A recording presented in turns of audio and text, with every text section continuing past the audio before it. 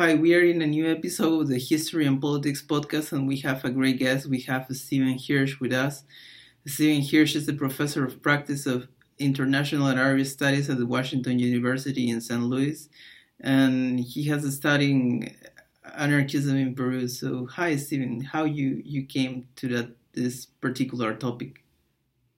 Yes, thank you, Camilo, for this opportunity to discuss my interest in Peru, in the history of Peruvian anarchism. I'd have to take you back quite a ways. I began to work on Peru really in the early 1980s, and as you know, that was a very troubled time in Peru with the Shining Path insurgency and civil war in Peru. I traveled to Peru numerous times. I worked with a close colleague, Wilson Sagastigi, who worked for Tarea, and we worked with metallurgical workers, a study on metallurgical workers. And at that time, I became very interested in doing some research on the history of opera. And my doctoral dissertation advisor, Peter Claren, who you may know, who wrote a very famous thesis on the sugar haciendas and the origins of opera, was supervising my dissertation.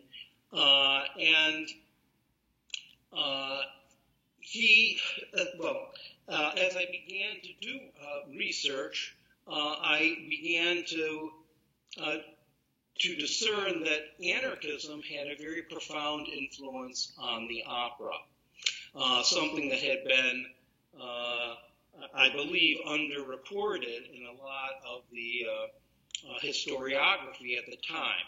So essentially, I began to focus on the history of anarchism as an offshoot of its influence on the opera. Now, there are some people, of course, who have written on this.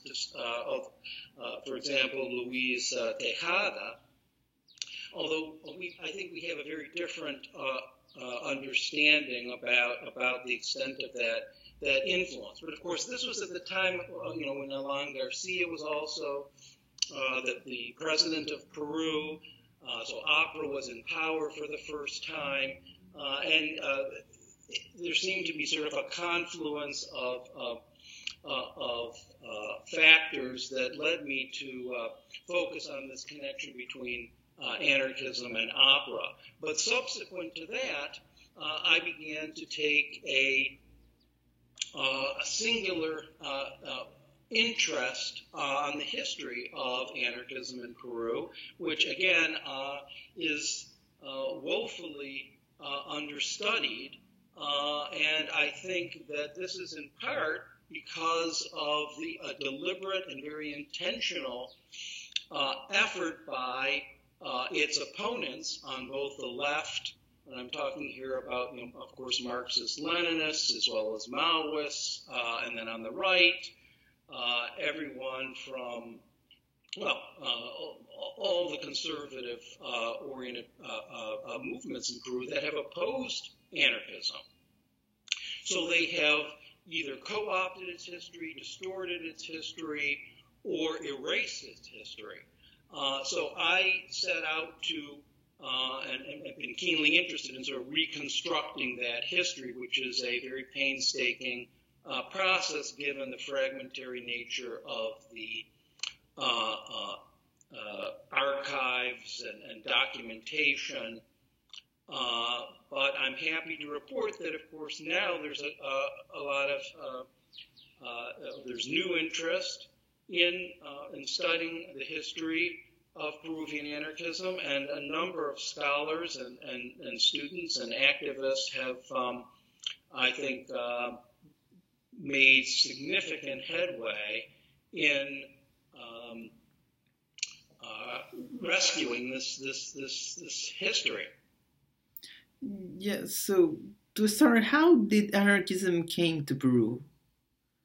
Yeah, well, suffice it to say, through many different avenues, pathways, vectors, if we think about anarchist ideas, principles, beliefs, forms of organization, repertoires of struggle.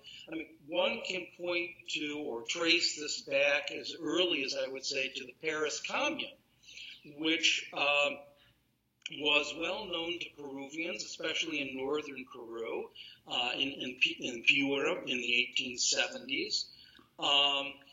Some ideas filtered in there. And of course, through the various ports and contacts with radical seamen. But you also had, of course, European immigrants, Italians, Spaniards, Russians, Poles, Yugoslavs, in fact, who were exposed to or were militants of anarchism. And I would argue, even more importantly, were Latin American immigrants. Now, before I get to that, I just want to say that, typically what you find in the literature, such as it exists on Peruvian anarchism, is, I would say,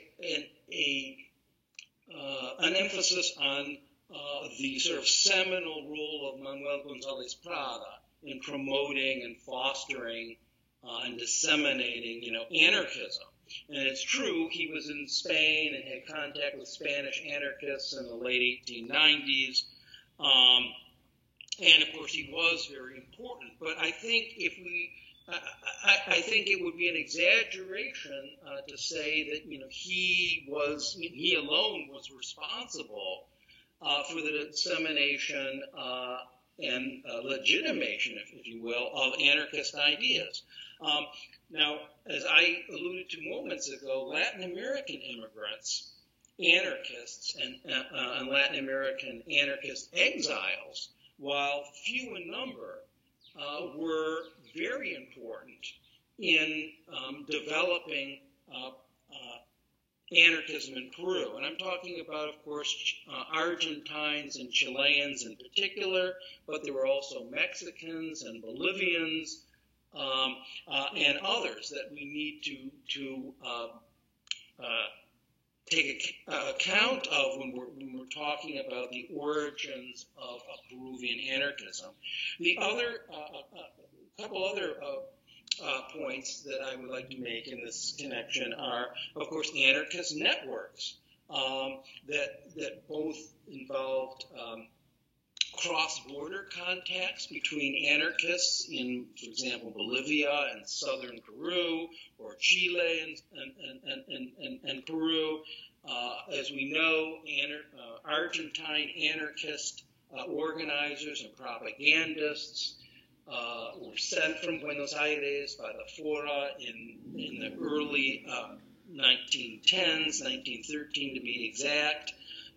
You also had connections along the Pacific coast, that is, along these maritime lines between, let's say, the IWW, the Industrial Workers of the World, the Wobblies, who were based in the United States but had New York, San Francisco, and had contacts with Latin American revolutionary syndicalists, and set up chapters along the coast, particularly in Chile, I would say in Valparaiso, but also in Mollendo, and of course Arequipa, because of these contacts between Chileans and Peruvians. So you can see that there are many threads here when one wants to talk about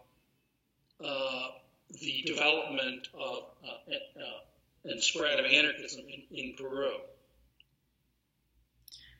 Yeah, so what are the particularities of the kind of anarchism that came to Peru? What was the orientation was more syndicalist than other ones? Was it this?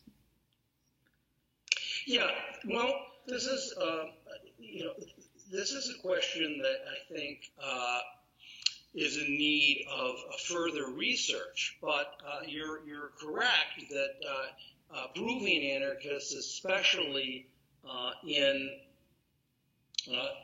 Lima and Callao, were keenly interested in anarcho-syndicalism and promoting anarcho-syndicalism.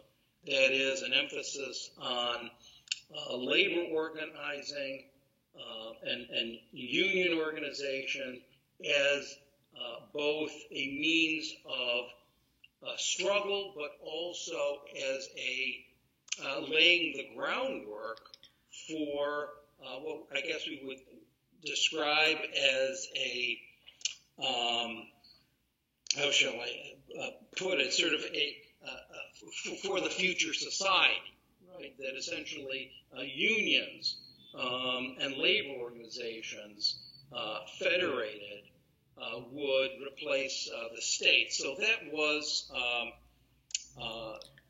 certainly a point of emphasis of Peruvian anarchists in Lima and Callao. But and this is true of other parts of Peru as well. Although again, this is a generalization. We really need to investigate further other forms and variations of Peruvian anarchism in the provinces and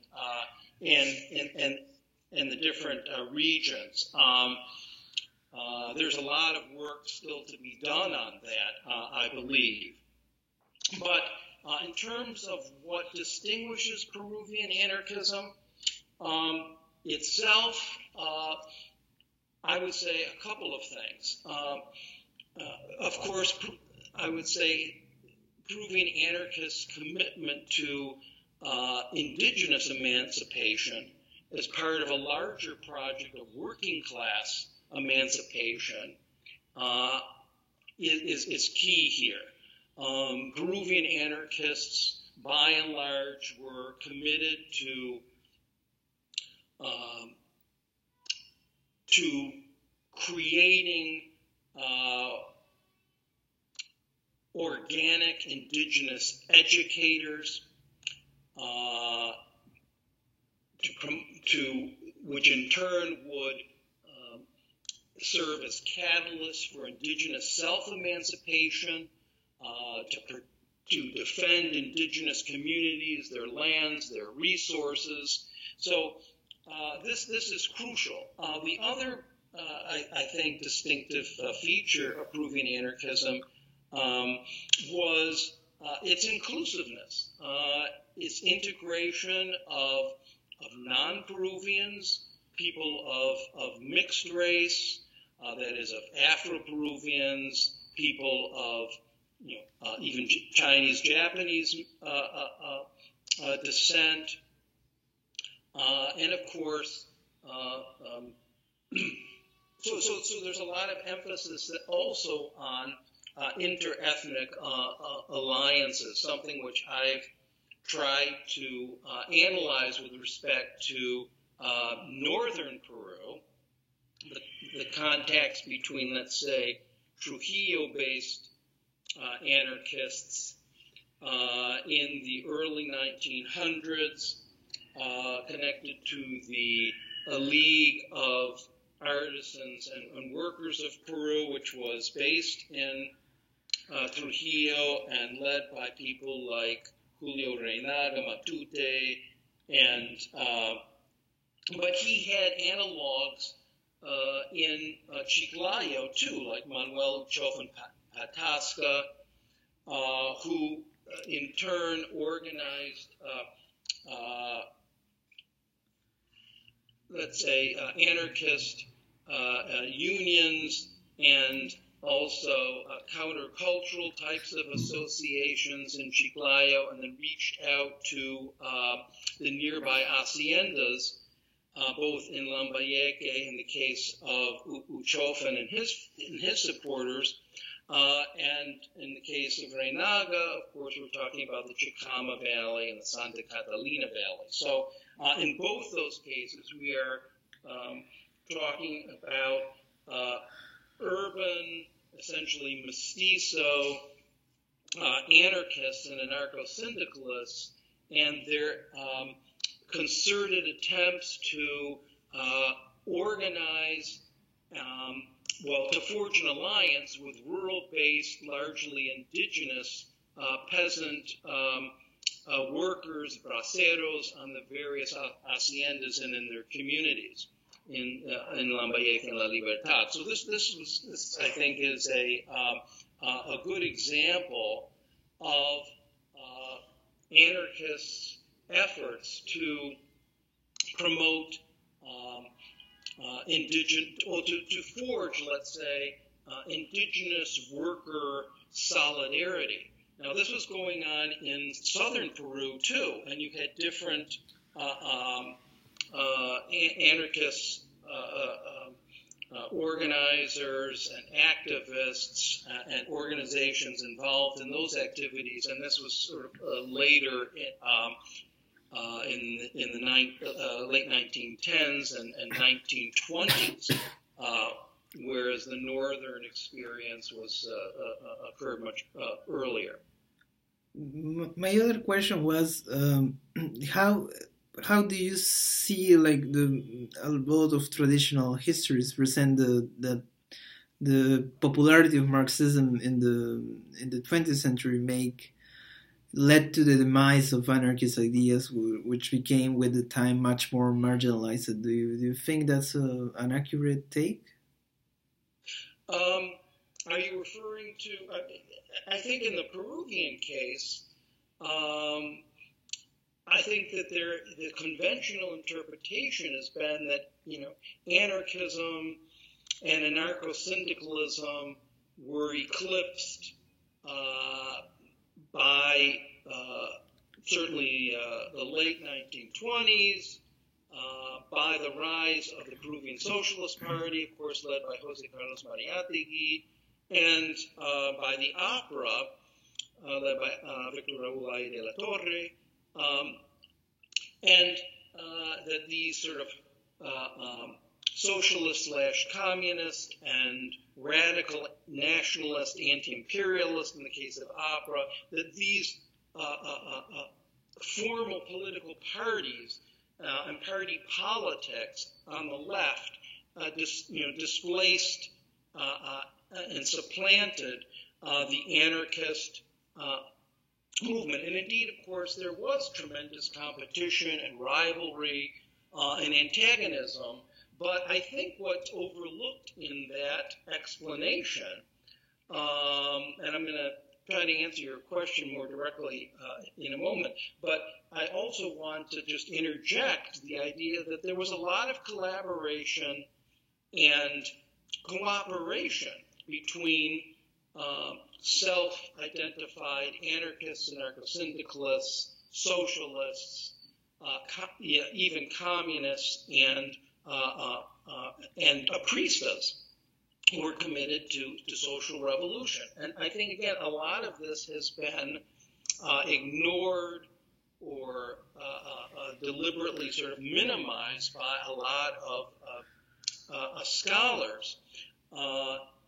Bear in mind that many of the founders of both APRA and the Peruvian Communist Party were themselves, came from anarchist backgrounds. And I would argue that anarchism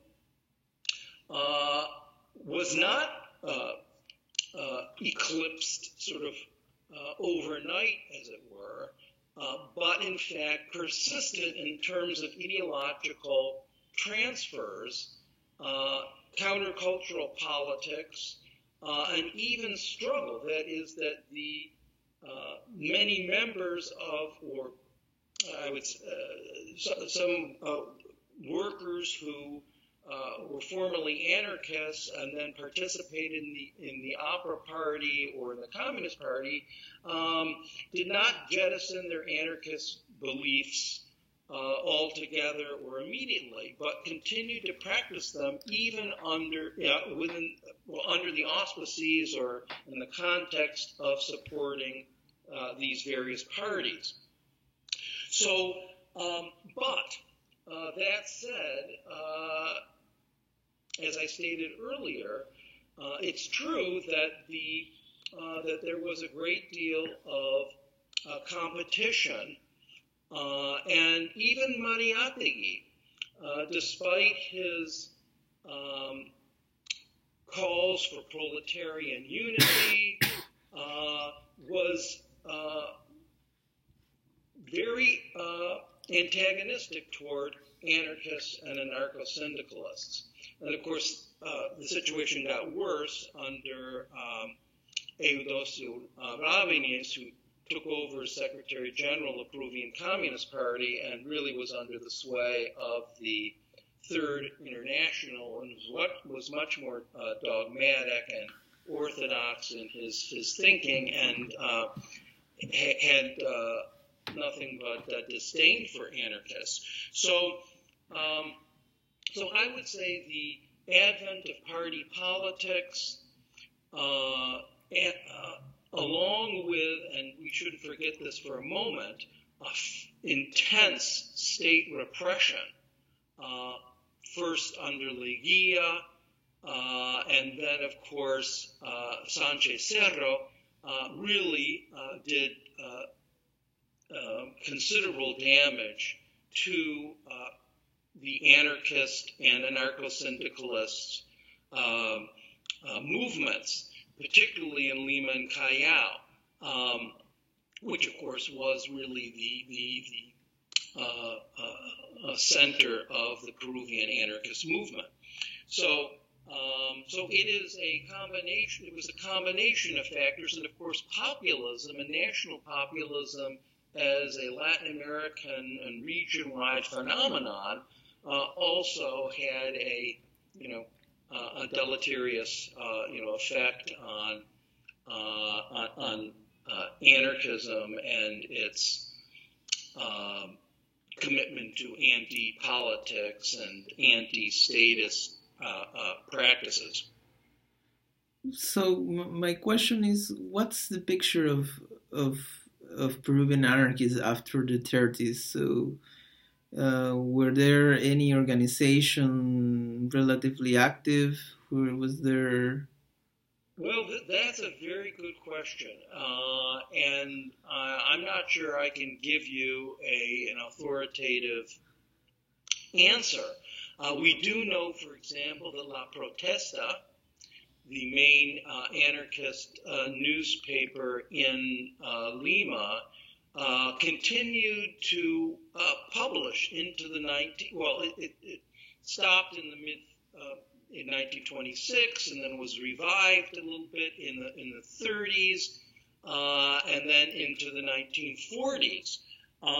So there were anarchist publications, but again, we don't know much about them, and they certainly were not as didn't have as many subscribers, or were not in wide circulation as in earlier periods. And it's also important to note that we need to take into account Peruvian anarchists who did not reside in Peru. This, of course, as you know, particularly in the 1930s, 40s, 50s, this was a period of oligarchic re-entrenchment in Peru, authoritarian regimes. So this was not exactly fertile environment for revival of anarchism. But Peruvian anarchists did reside in exile, some in Mexico, for example, and they continued to write and to disseminate anarchist ideas, but it is undeniable that Peruvian anarchism was a much diminished and effete force, by this time. Okay, so my next question is: you're working on both the global history of anarchism. How is that project? Yeah. Well. It's funny you should mention that I'm about to.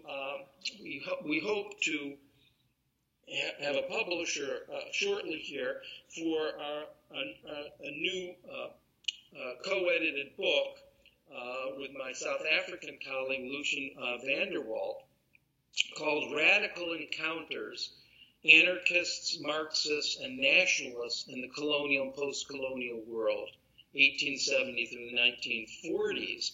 This is a follow-up to our first volume that we published with Brill Academic Publishers.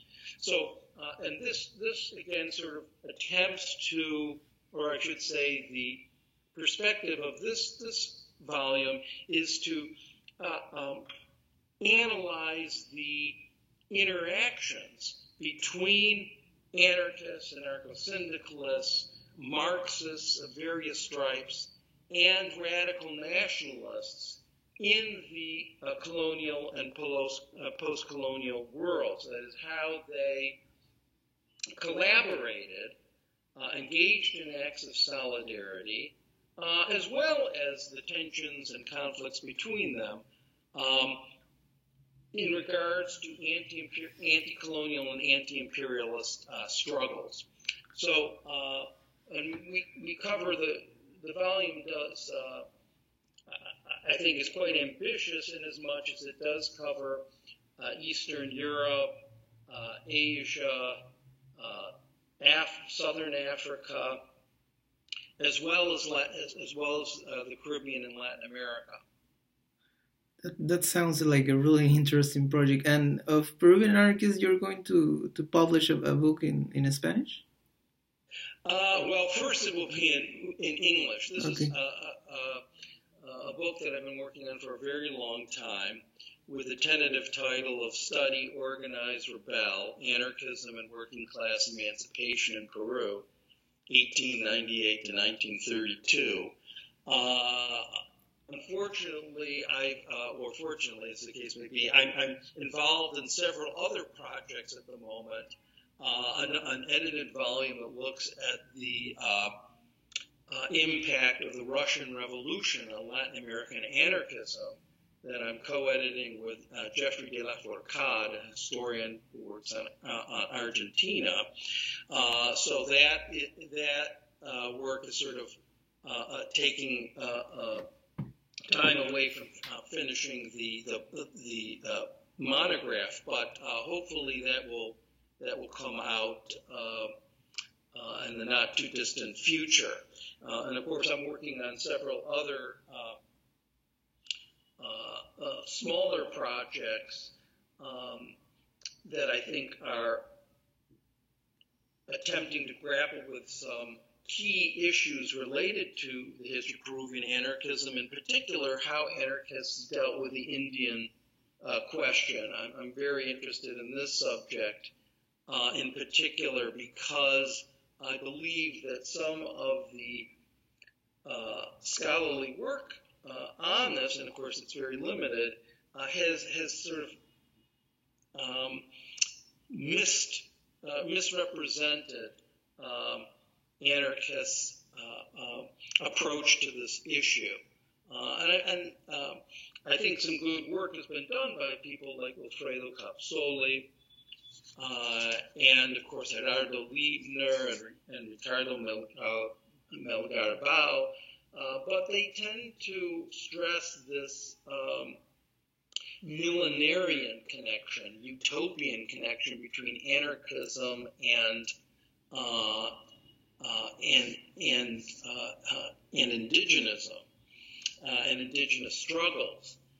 And I think that this really, in some respects, distorts this relationship. As I alluded earlier, I think anarchists were eminently rational in their approach to indigenous emancipation.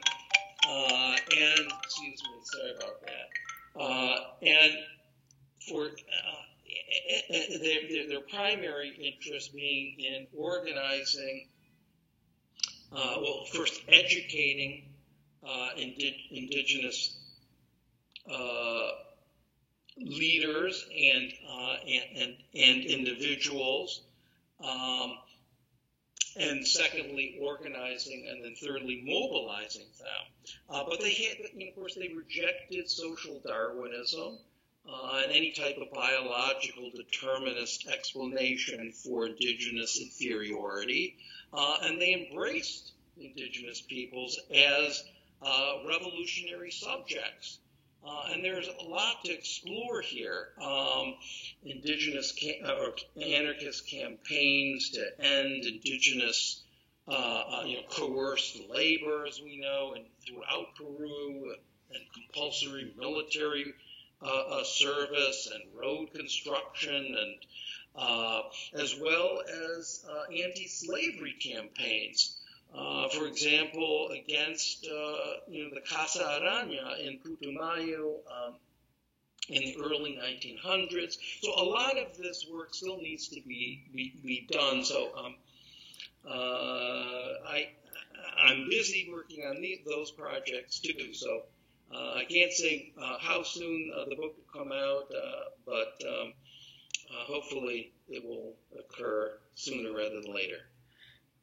Well, I think with that we could leave it here. It has been really interesting talking with you, and I think the books that you're writing and editing seem like really interesting books to read in the future. So thank you, Steven, for this interview. Yeah, thank you very much, Camilo, for this opportunity to talk with you. Appreciate it.